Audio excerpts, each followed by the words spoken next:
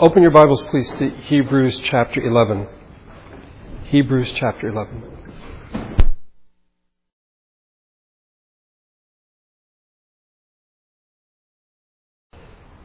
For our text today, we will have 4 verses here in Hebrews 11. The first 3 verses and then verse number 6.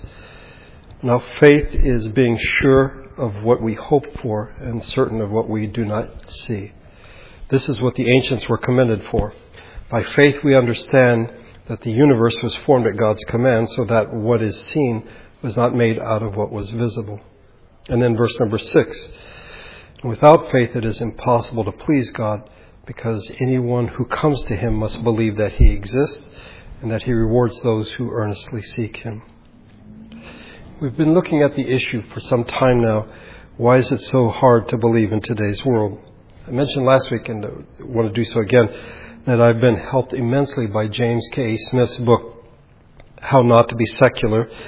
What he does is he makes Charles Taylor's book, which is about 800 pages, makes it accessible. Taylor's book is A Secular Age. The church, the people of God, are to be marked by trust and belief and faith. We are told without faith it is impossible to please God. But we find ourselves surrounded by an unbelieving culture. And we find ourselves deeply and profoundly affected by that culture. We believe God, we trust Him to command only what is right and to promise only what is true. And we demonstrate that faith by obeying Him. Yet, as Roger Lundeen mentions in his book, Believing Again, Doubt and Faith in the Secular Age, to be a modern believer is to recognize that in the deepest personal sense, belief is optional. Belief is optional, and yet without faith it is impossible to please God. How did we get to this place?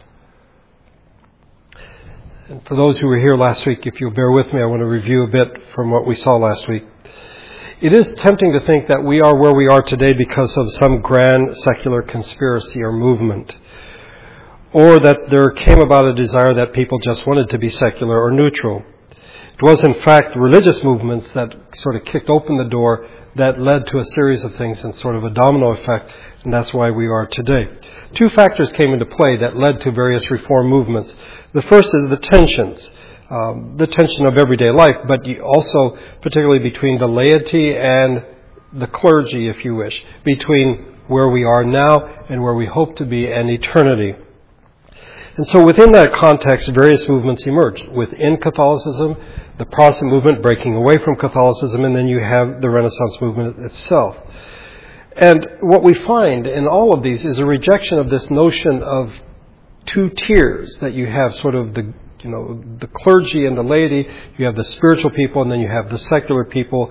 By the way, you need the secular people to support the religious people, but still there came this dichotomy, and people, I think there was a real unhappiness with this.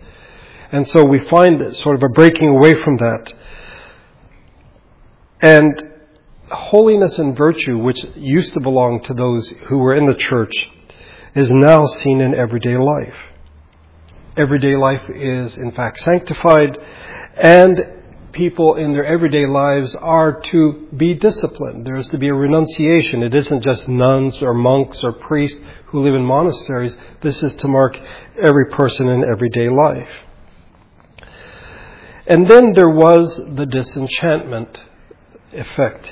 What we find is that the superstition, the darkness, and it's called the Dark Ages for a particular reason, was sort of stripped away. Spirits, ghosts, all of these things are sort of stripped away. And instead of simply relying on intuition or emotion or even superstitions, we now find that observation and logical analysis begins to take place.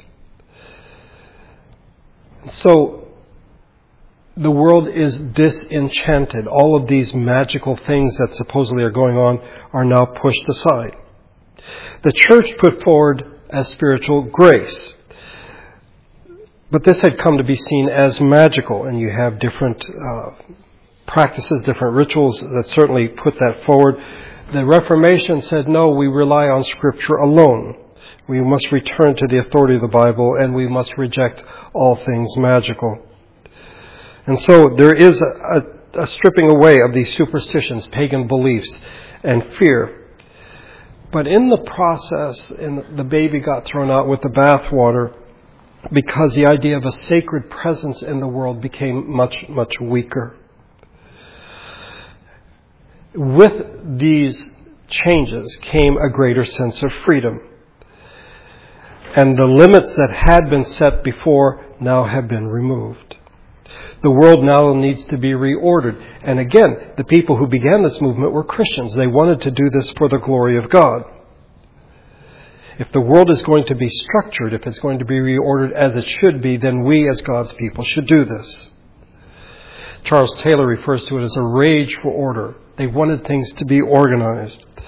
Again, it's not a secular movement, but a religious movement that sought to make things better.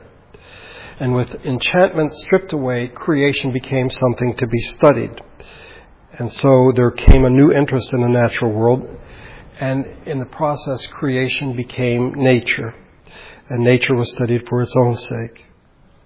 Part of what we saw last Sunday is that to study creation, many people pushed aside the Creator. Gia came across a blog and showed it to me, and a video as well. It's by a Filipino musician, Florante Aguilar, who's a great classical guitarist. And the video is based on Don McLean's song American Pie.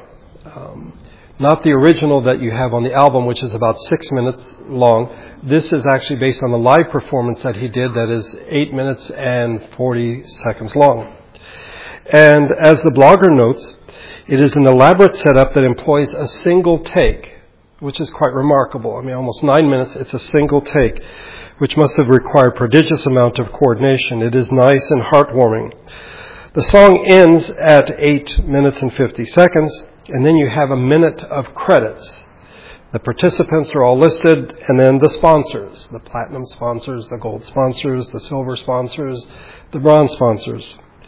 But there is one person who is not mentioned at all, who is not listed even once in the video, and that's Don McLean. The blogger writes, "You have to remember that each scene and image in the video is a direct representation of Don McLean's innermost thoughts, which he poetically put into words and set to music. It is a little bit like setting War and Peace to movie, and then they forgot to mention Tolstoy." The blogger is upset as an artist because he feels that an artist, in fact, should be recognized for his work. Don McLean's American Pie is, in fact, it's considered a classic in American music. And to have this elaborate production and then to fail to mention him seems a bit strange. Well, for me, it is like people studying creation and doing an amazing job of it, I might say, but then pushing aside the Creator. Creation becomes nature and merely something to be studied. It doesn't matter what you believe. Just push the Creator aside. And that which was made by a personal Creator now becomes an impersonal object of study. And this impersonal or impersonality seems to then permeate all of life. And what we find is reality that is mechanical, fixed, and inert, rather than an order which is organic, personal, and dynamic. We shifted from reality being organic or being an organism to something that is a mechanism. The Christian understanding of the order of creation is rooted in the fact that creation is ordered by a personal God. It is an order that is directed to new creation. It has a purpose. It has an end. It is for the flourishing of all things. It's not just a fixed structure to be studied. And then something else happened. If you push the Creator aside, creation is no longer seen as a gift, something to be received with gratitude. No. It's simply something for us to study, matter for us to shape as we wish. A side note, last Sunday I wanted to define and hopefully make clear eminent and transcendent and their differences. In the process, however, I think I confused some by my pronunciation. And by the way, bear with me, I will never forget I think I was a sophomore in high school, and for some reason our English teacher was gone that day. And so the woman who normally taught the seniors filled in. And she obviously didn't have a lesson plan, and so she said, well, okay, let's talk. When you think about English, what are the problems you think you might have? And I raised my hand foolishly and said, yeah, my pronunciation. And she goes, it's pronunciation. Like, okay, I'm not asking any more questions. There are 3 words that sound remarkably alike, and they are quite different. The one I was dealing with was imminent, I-M-M-A-N-E-N-T. The second is imminent. And by the way, I looked it up online. In the spelling or the pronunciation guide that it gives you, they are identical. And then the third is eminent. Okay. The first word, which is the one I was concerned with, means to be within or near, and it refers to God's relation to creation. It is related to His omnipresence, that God is always within His creation, within the universe, but He is distinct from it. From Jeremiah 23, am I a God nearby, declares the Lord, and not a God far away? Can anyone hide in secret places so that I cannot see Him, declares the Lord? Do I not fill heaven and earth, declares the Lord? This is what I was looking for. The second word, by the way, imminent, means something that's about to happen. And that's I-M-N-I-N-E-N-T. And then eminent, E-M-I-N-E-N-T, means famous or respected within a particular sphere or profession. In this series, no matter how I pronounce it, I'm looking at I-M-M-A-N-E-N-T. That is to say, God's presence in His creation. And oftentimes people make a distinction between God's immanence, He's in creation, and God's transcendence. That is, He is beyond or outside of creation as well. He is distinct from all that He has made. He transcends all things. Paul says there is one God and Father of all, who is over all and through all and in all. And here he has both the immanence of God as well as the transcendence. The psalmist writes, let them know that you, whose name is the Lord, that you alone are the Most High over all the earth.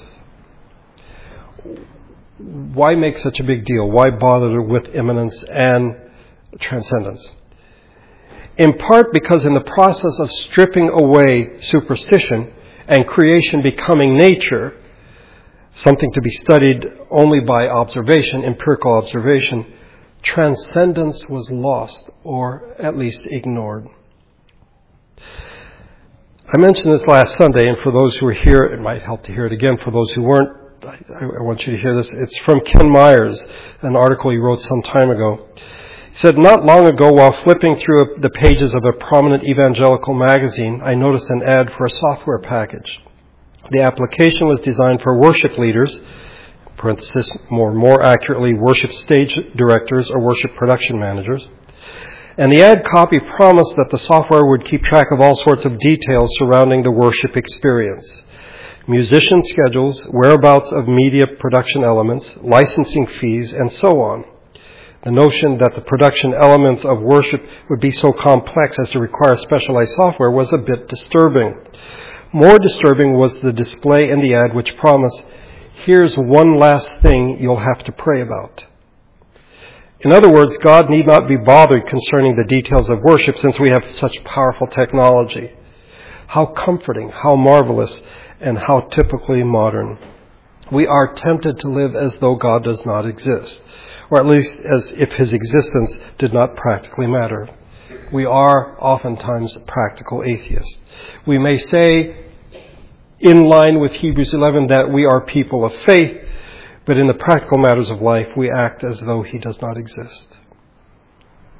How did we get here? Again, I ask, how did we get here? Well, in a world that has no transcendence, in which everything is seen as immanent, and by the way, God is gone at this point, the system is closed and divested of any transcendent sense or anything that goes beyond this reality. The world becomes it. That it is the ultimate reality, and it is what provides meaning and ultimacy. At the end of the sermon last week, I mentioned briefly 4 eclipses that are a result of this, and in a sense are a domino effect. The first was the eclipse of a good that transcends human flourishing. Before the modern age, and I would say in a Christian worldview, humans and social institutions had a sense of purpose that was eternal. It isn't just about here and now.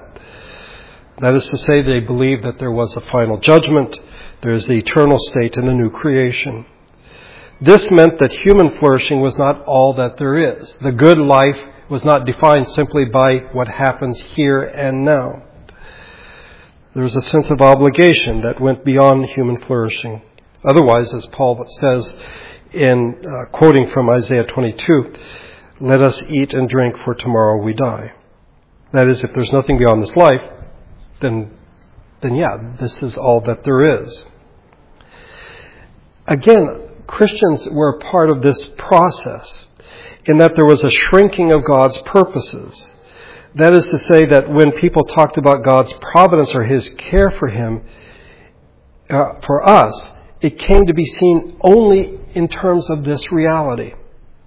And so people like Adam Smith and John Locke, their whole notion of human flourishing had no sense of the eternal, had no sense at all of the new creation, of something beyond this life. It was all here, but they still talked about God. That God wants you to succeed. God wants you to do well. And God wants you to flourish here and now. And the whole idea of a transcendent God, or the transcendent itself, simply began to fade. As a result of this, the second eclipse is the eclipse of grace. Because God's providential care, His concern for order, is reduced to making us make sure we have enough money in the bank. That God wants us, in fact, to succeed. He has an order, He has a design, and if you will just sit down and look at things and observe, you will be able to discern by reason what God's plan is. So by reason and discipline, we can, in fact, rise to the challenge and we can live the good life.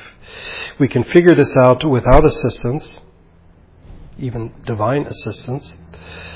And so God is seen as either at the beginning of things, He's the guy who made things, like the watchmaker, and He wound things up and now He's sort of backed off. Or He's going to be there at the end of things to tell us whether or not we did a good job or not with what He had given us. But in between, He is largely absent. No function. And on our side, no need for grace. The third eclipse is the eclipse of a sense of mystery. God's providence is no longer inscrutable. It's an open book. As Taylor puts it, His providence consists simply in His plan for us, which we understand. And therefore, mystery is no longer tolerated. By the way, this is part of the lecture that I give when I talk about modernity, that in fact, it is during this period that you have the rise of the mystery novels. Because I'm convinced that people do need a sense of mystery in their life, but when they come into the 19th century and everything seems to be figured out, it's like eating junk food and not getting your vitamins, not getting your mystery, and so now you have this mystery supplement. You read this novel, and then you sort of, your hair stands up on your arms and you don't know what's going on. But of course, thoroughly human, thoroughly modern, at the end you find out who did it. So there is no mystery after all. And then the fourth eclipse is eclipse of telos. We lose any idea that God is, in fact, has something for us beyond this. That God is transforming us. God is working in our lives now, not simply for the here and now, but as we look ahead to the new creation. All because people thought they had things figured out. Organization, production, peace. These are seen as the models for human behavior. And the church, knowingly or unknowingly, helped in this process. How did this happen? Interestingly enough, as things began to drift away, it's as though the church saw things slipping from its hands as people were, in fact, leaving the church and losing any sense of transcendence. We find the church at this point seeking to defend the truth or to prove the truth. But as Taylor points out, in many ways, they gave up the game even before they began, because rather than saying there is the transcendent God who is also within creation, they only argued within creation, within a closed system. The great apologetic effort called forth, according to Taylor, barely invoked the saving work of Christ, nor did it talk about the life of devotion or the life of prayer, because how do you prove the existence of God by talking about devotion and prayer or the work of Christ? So rather they spoke of God as the Creator, that the creation reveals who God is, and His providence does as well. And so they tried to prove the truth by means of reason, or non-religious reason, and providence became very general. It rains, God takes care of things, He feeds the animals, all these things, very, very general terms. But specific providence, when God answers prayer, miracles as found in Scripture, no, these things are done away with. So God becomes bound within the system. He plays a function within the system. A system, by the way, that doesn't need Him, because He built it, He wound up the watch, and now things are just going along. We became the agents. We became the people, the agents who could affect change. Not God, but human beings. And so, humanism, we see the theological shift, but there also comes a political shift. And the political shift it is no longer about being a good Christian or even a good person, but now it's about being a good citizen. That society is ordered for mutual benefit. And this is done without any claims about God. You don't have to be a Christian to be a citizen. You can, in fact, be a rather good person if you do the things that you're supposed to do. And we end up with civil religion. Natural religion. Polite society made up of good citizens. And God is no longer a part of the picture. Grace seems less essential. But how do we decide or determine if somebody is a good citizen? What does a good citizen do or not do? Well, again, the Christian faith is necessary here because it provides the basis of morality. Stripped of the transcendent, you still have things like the Ten Commandments, the Golden Rule, love your neighbor. And so, let's jettison God, the transcendent God, but we still need rules for behavior, and the Christian faith provided this. So we are told in the modern nation state that we are to love our neighbor, maybe even our enemy, but we are guided by the assumption that we have the capacity to do that. We ought to be concerned about others. We ought to be altruistic. We have the capacity to achieve this ideal. And so humanism, which in fact had drawn from the Christian faith, reordering of reality, instrumental rationality, that is reason, benevolence and more, at the same time wanted to reject the notion of a transcendent God, human flourishing that looks beyond this life to the new creation. And so now, if you think about it, the modern nation state now has its own martyrs. We call them heroes. They die in battle for the modern nation state. They don't die for the faith, such as we see in the early church. They die for the modern nation state. They may die for a belief that the modern nation state is sacred, but we no longer have martyrs, if you wish. We now have heroes. God is the creator. Morality or religion is reduced to morality, and we go from a God-centered world to a man-centered reality. The idea that God has anything to do with anything in our lives becomes more and more distasteful until people get into trouble. More and more people wanted to overthrow the idea that God was an active agent intervening in history, because this would violate our free will. This would violate who we are as people.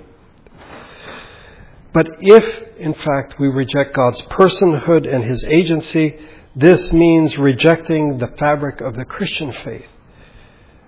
It revolves in part around the notion of communion. If we depersonalize God, He becomes the watchmaker. Then, in fact, the importance of communion and the community of communion simply are no longer viable. So we should not be surprised that religion in the modern age is decommunioned, de-ritualized, and disembodied. And this is quite remarkable for us as Christians, because the gospel as good news centers on the reality that God became flesh. And suddenly, a faith that is based on Christ coming into the world now becomes a faith that involves not dealing with other people. It's a disembodied faith. It's something you feel in your heart, and that's about it. It is in the community of faith that we find the practices of religious life, in which facets of prayer, faith, hope are woven. And these are all to be personal. But the modern world rests on the impersonal, cosmic order, social order, moral order. And the church, if we are not careful, will fall into the same trap. All the while using biblical language, Christian imagery. I think one of the keys as we struggle with why is it so hard to believe in the modern world and how are we to recover this? One of the keys is humility. The modern world, much less so the postmodern world, claims to understand the universe and how it works. There's a quote that I used from Bill Bryson's book, I don't know if you know it, A Short History of Nearly Everything. He says, the upshot of all this is that we live in a universe whose age we can't quite compute, surrounded by stars whose distances we don't altogether know, filled with matter we can't identify, operating in conformity with physical laws whose properties we don't truly understand. Well, this stands in stark contrast to the attitude of the modern world, in which it thinks it knows almost everything, and if not, is on the verge of doing so. So the modern world has an answer. And the church, rather than saying, no, you don't, the church said, no, we have the answer. And the church, in fact, sought to present an answer as though the church itself knew more than the modern world itself. The big showdown came in 1755. When an earthquake hit Lisbon on All Saints' Day, November 1st. Lasting between 3.5 and 6 minutes, it resulted in the deaths of between 30 and 50,000 people. Some people say 100,000 people. And in some ways, people call it the Holocaust of the 18th century because it fundamentally challenged people's belief systems. How could a good God allow such things to happen? Well, before the earthquake, a book had come out by Gottfried Leibniz on theodicy, in which, I have here, he tried to justify God's existence in light of the apparent imperfections of the world. How can God be God? How can He be a good God when so many bad things are happening? And, the church said, we'll tell you how. We'll tell you why. Smith in his book says, prior to this stance, the condition would have been lament. When thousands of people die, we should weep, we should mourn. But now Christians seek to present an answer. Theodicy, why a good God permits the manifestation of evil. And ultimately this played into the hands of modern thinkers. Because in both camps they're still dealing just with the universe, with the immanent system, the closed system, and nothing more than that. Inscrutability is no longer an option. And Christians are saying, we know why these things happen. Apparently some of them had failed to read the book of Job. They might have changed their mind. But in part, the problem was, as proud as the modern age has been, the church has followed in its steps, claiming things that it in fact should not claim. Rather than being humble and saying that we are not God and we do not understand what God is doing oftentimes, the church sought to speak for God and to justify Him and to protect Him and to defend Him from any assault from unbelievers. These answers were insufficient, as you might imagine, and it opened the door for rebellion. People like, if this is the God you worship, I want nothing to do with him. In our text, we are told what faith is. That faith is being sure of what we hope for and certain of what we do not see. By definition, faith looks ahead to what cannot yet be seen. In the rest of the chapter, the author of Hebrews goes on to list Old Testament believers who had faith. There's Abel, Enoch, Noah, Abraham, Isaac, Jacob, Joseph, Moses, Rahab, and more. And in verse number 13, he says, all these people were still living by faith when they died. They did not receive the things promised. They only saw them and welcomed them from a distance. And they admitted that they were aliens and strangers on earth. And then he goes on to talk about those who suffered for their faith. And I love what he writes here about those who suffered. The world was not worthy of them. And then he goes on in verse 39. These were all commended for their faith, yet none of them received what had been promised. I'm pretty convinced we do not like this. We do not like this definition of faith. We don't like what the writer says about faith. We want what we want, and we want it now. We determine the parameters of belief and faith. We decide what faith is. And so we have redefined it in terms of economic prosperity or whatever, something beyond what God has in fact promised. It doesn't help that there are those in the church who argue that they have found the secret to economic flourishing or to always being healthy. And we have lost the sense that this is not the end of the story. As Titus pointed out, for many people, death is the end of the story. That's it. And for us as Christians, if we are people of faith, that can't be. And our faith is not limited to this life. It looks beyond. And like the Old Testament saints who died not receiving what had been promised, that's fine. Because they trusted God. They believed God. That He would in fact keep His promises. It doesn't help that we live when and where that we do. There are pressures that are brought to bear on our faith. One of them is privatization. The process by which in the modern world we have created a gulf between the public me and the private me.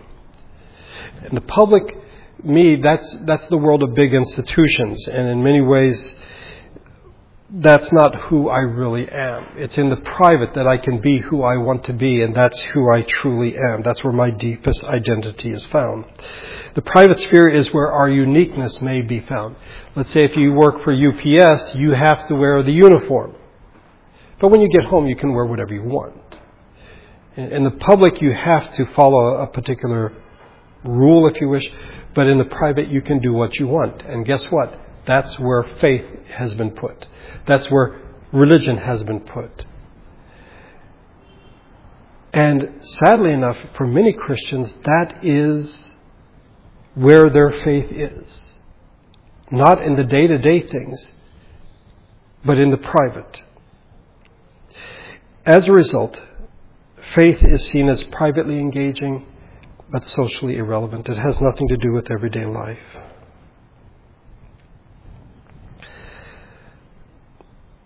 Modernity holds, let me read this, that religiously held claims about reality are private, not public.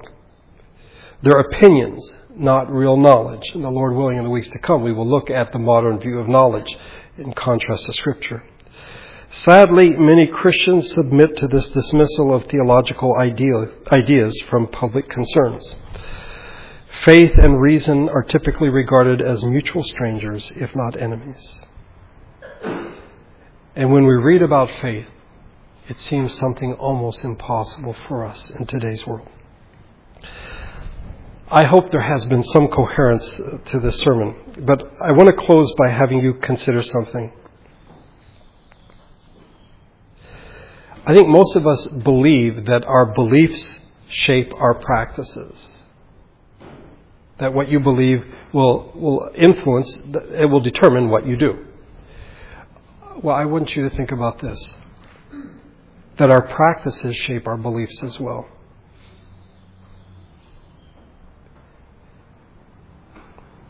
Our practices shape our beliefs as well. And if, in fact, we have reduced our faith to the private sphere, then it will, in fact, not affect us in the day-to-day world. It'll be something we do on Sundays when we get together or at home, but not something that affects us day to day.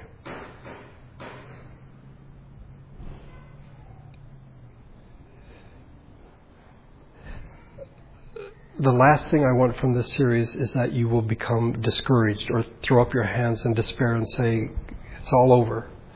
No. Faith is a gift from God. We are who we are by the grace of God. God is transcendent. These things we need to be reminded of and we need to remember as we live our lives. And our practices are to show this. Not just on Sunday, but every day of the week.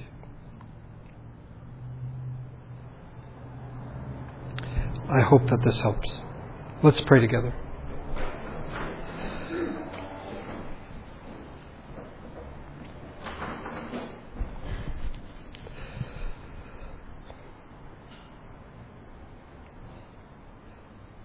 Our Father, we live in a world quite different from that of the apostles, even quite different from 500 or 1,000 years ago. And in many ways, our behaviors, our beliefs have been shaped more by the surrounding culture than we realize. And in some ways, we have come to imagine that we've got things covered.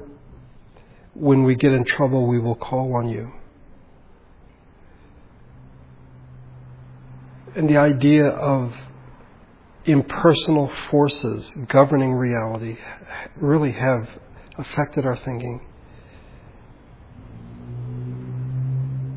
In many ways, the world has become depersonalized. We follow principles rather than you as a person, three in one, Father, Son, and Spirit.